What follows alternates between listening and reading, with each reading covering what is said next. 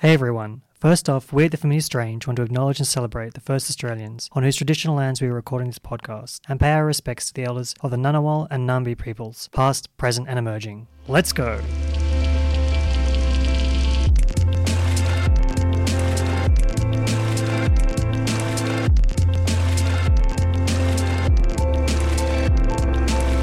Hello and welcome to The Familiar Strange, brought to you with support from the Australian Anthropological Society, the Australian National University's College of Asia and Pacific, and the College of Arts and Social Science, produced in collaboration with the American Anthropological Association, and coming to you from the Australian Centre for the Public Awareness of Science. I am your Familiar Stranger today, Simon Theobald, together with my fellow Familiar Strangers, Julia Brown, Jodie Lee Trembath, and Matthew Fung. Hello. Our podcast executive producer who's joining us here today. Matt is doing a Master of Science Communications here at the ANU, and he has a background in biology and psychology. Welcome, Matt. Hey guys, thanks for having me on. So Julia, what are you thinking about this week? This week I've been thinking about the relationship between loneliness and health. So there's a lot of research about how loneliness is as bad for your physical health as it is your so-called mental health. Some people say it's as bad as smoking, in fact, in terms of the effect that it can have on one's physiology. And I became interested in this topic when I was working at the Department of Health, and I was looking at social determinants of health and different socioeconomic gradients, like looking at different conditions and gradients around those. And it was really interesting to me how loneliness was one condition, we'll call it, that didn't follow a socioeconomic gradient. So it's something that everyone is vulnerable to, right? And whether or not it is the same across cultures is very much up for debate, but it is clear that in our modern life, in Western culture, it is becoming more of a problem. And I was listening to a podcast last night on All in the Mind. I love that podcast. And yeah, it's a good one. And the topic was loneliness and health. And at the end, the host, Lynn Malcolm, was asking the person she was interviewing whether anything can actually be done about loneliness and health. And they were saying that what might make a big impact is simple acts of kindness in everyday life that a lot of us don't have time for because we're so, busy and caught up in things a lot of the time that we might not realise that a simple interaction we have with our neighbour might be the only interaction they have all week. My question is, what do you guys think we can do about it? Is it about these small acts of everyday exchange that can make a big difference? Yeah, look, I think it's a really critical issue in Australia, definitely, where we have quite disparate families. We're often geographically separated from the people that we're raised by and potentially move away from our friends when we finish school or finish university. People in Australia particularly tend to move a lot. It's not uncommon to go and do a gap year overseas and then stay for an extended period of time. So I think that as a culture, and that's a very broad and homogenising term right there, but Australia is quite good at being separated from the people that they care about. But I think that leads to a lot of loneliness in society. And I think the only way really to deal with that at a broader societal level is to encourage that kind of temporary or makeshift family and to really encourage fictive kinship, right, which is where you decide who your kin, who your family are going to be, and you develop relationships to the level of family. And if that's encouraged at a societal level, I think it gets easier and it relieves that burden of loneliness. But how do you encourage that at a societal level? I'm not even sure. Especially when fictive kin could extend to hallucinatory kin, like in the case of some of my participants with schizophrenia who felt the presence of family members that they couldn't share with others. So it's interesting because that was pathologized, right? Did they feel less lonely? Yeah, for sure. It was a protective factor. But The idea of loneliness is kind of like not just physically being alone, but maybe having a lack of connection in general. So I think this old quote, it's like you can feel lonely in a crowded room. I think everyone in this room has experienced that sort of feeling. So maybe it's not so much as how do we combat, loneliness in air quotes, but how do we increase our connection with the people around us? And I think you mentioned that earlier in terms of it's a fictive kinship. Is that what it's called? Yeah. Maybe that's a way of developing connections that actually will make you feel less lonely, rather than being like, I'm going to go to this place and hang out with people I don't know. Maybe creating that connection with people that you do know already, or with new people, might be a way to combat that loneliness. What I would say is that one of the things I definitely noticed about doing my fieldwork was that people were spent a lot more time in each other's company, and therefore, like, families were much more kind of intimate, and there was a lot less time spent just doing things by yourself. You basically always went out with someone. It was kind of unusual to just, I mean, you went to work on your own, right? But otherwise, people were quite social. And I don't know, maybe that requires a total renegotiation of what we understand to be the foundations of Western society. Oof. So nothing much then. Nothing much, just Yeah. something simple like We'll that. get onto that tomorrow. Yeah, sweet. Sorry, unfortunately, that's all we have time for. We have to keep moving on. So, Matthew, what are you thinking about this week? Well, this week, I've been thinking a lot about positionality, especially in my own sort of field of study. So I've recently started studying science communication, and they do emphasize a lot, especially in one of my courses, understanding your own position in space and your cultural biases and etc. And as far as I understand it, positionality is being aware of your social context, how you are as a person, etc., in that sort of vein. So understanding who you are and why you're like that. I think my big question is, what were your positionality in terms of your research? That's what I found really interesting, and I really haven't had a chance to sit down and ask this question to you guys. So what were your positionalities? Well, the first thing I would add is that it's about the power that you bring to a space as well, which is really important in terms of working out what your position is in relation to other people. In my research, I would say that it depended who I was with, but I had both clinical caregivers and patients in my study, and when I was in the company of either, the dynamic and the power dynamic was obviously quite different. But there is an element of understanding power dynamics in terms of who you are and what privilege you bring to your study and your observations and your observations. Yes, and how that could colour the interactions that you're having with people, and whether or not people can be as natural with you as they might be in everyday life. Right, okay. So that was certainly something that I was constantly aware of. Right. And I think it took a long time for people to feel like an equal with me. And maybe they never did. I don't know. But I know that in the beginning it was harder to convince people that, I wasn't part of their treatment team and I was here to privilege their stories above their medical records. Right. Okay. My positionality was really complicated because I felt many things simultaneously, and I was simultaneously different things to different people. The most obvious thing is I went with my partner, and she, in an Islamic society, she gave me entrance to women's worlds, I think, that I wouldn't otherwise have had any opportunity to access. And so a lot of time we did a whole bunch of things, like we did babysitting, which I just think, as if I had been a single man, it would have completely changed my experiences. Right. With regards to power, I understand that coming in, I was a white foreigner, and that carried with it a lot of cachet, a lot of social capital.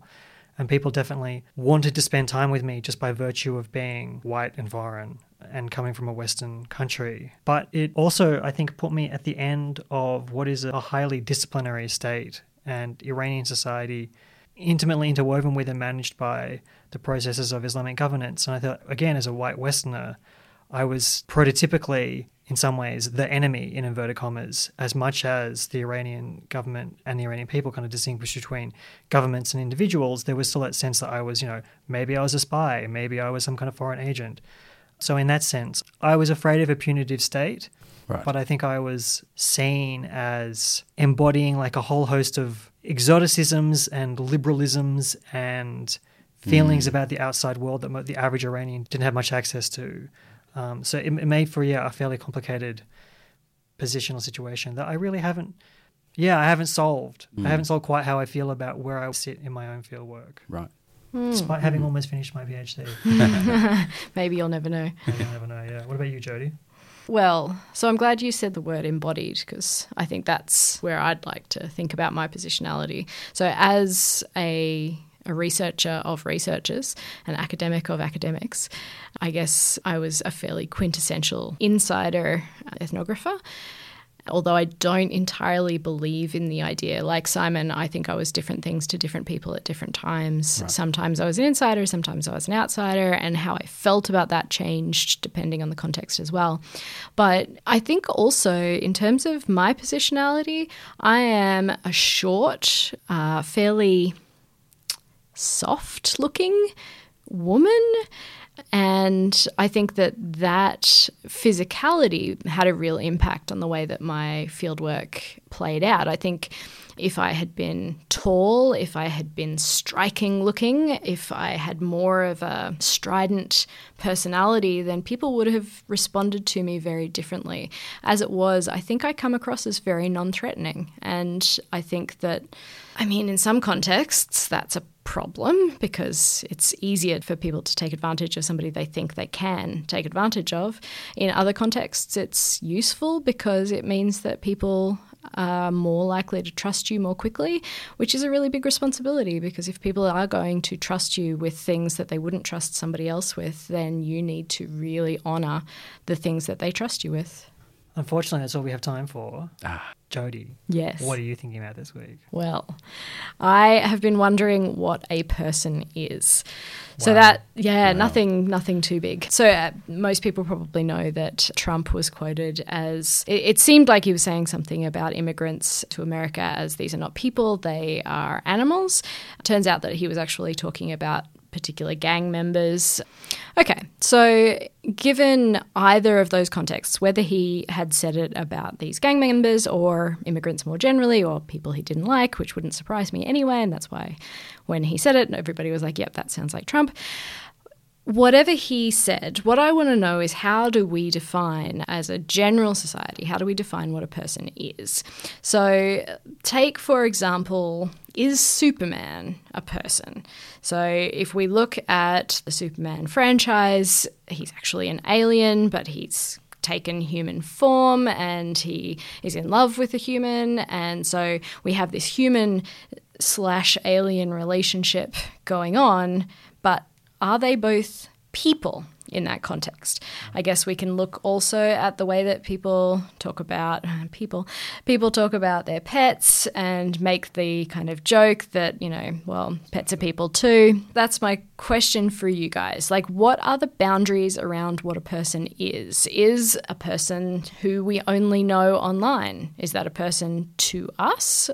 Are they only a person in their fleshy form, or are they a person that extends into their mobile phone or into their Facebook profile? What are the boundaries around a person? It's just making me think of some movie, I think it's called She. Yes. And it's like... Or her? Her? Yeah. Her or she? Yeah. Her. And it's got like the... Scarlett Johansson, right? Yeah. Yeah, and was it Joaquin Phoenix? Yes. Yes. He is in love with... Her, who is an operating system, really. Is she a person? Yeah. Well, I think a person is someone, I use that very specifically, someone that is an actor in its own space. So they can affect change and movement. They can do things. Is a storm a person?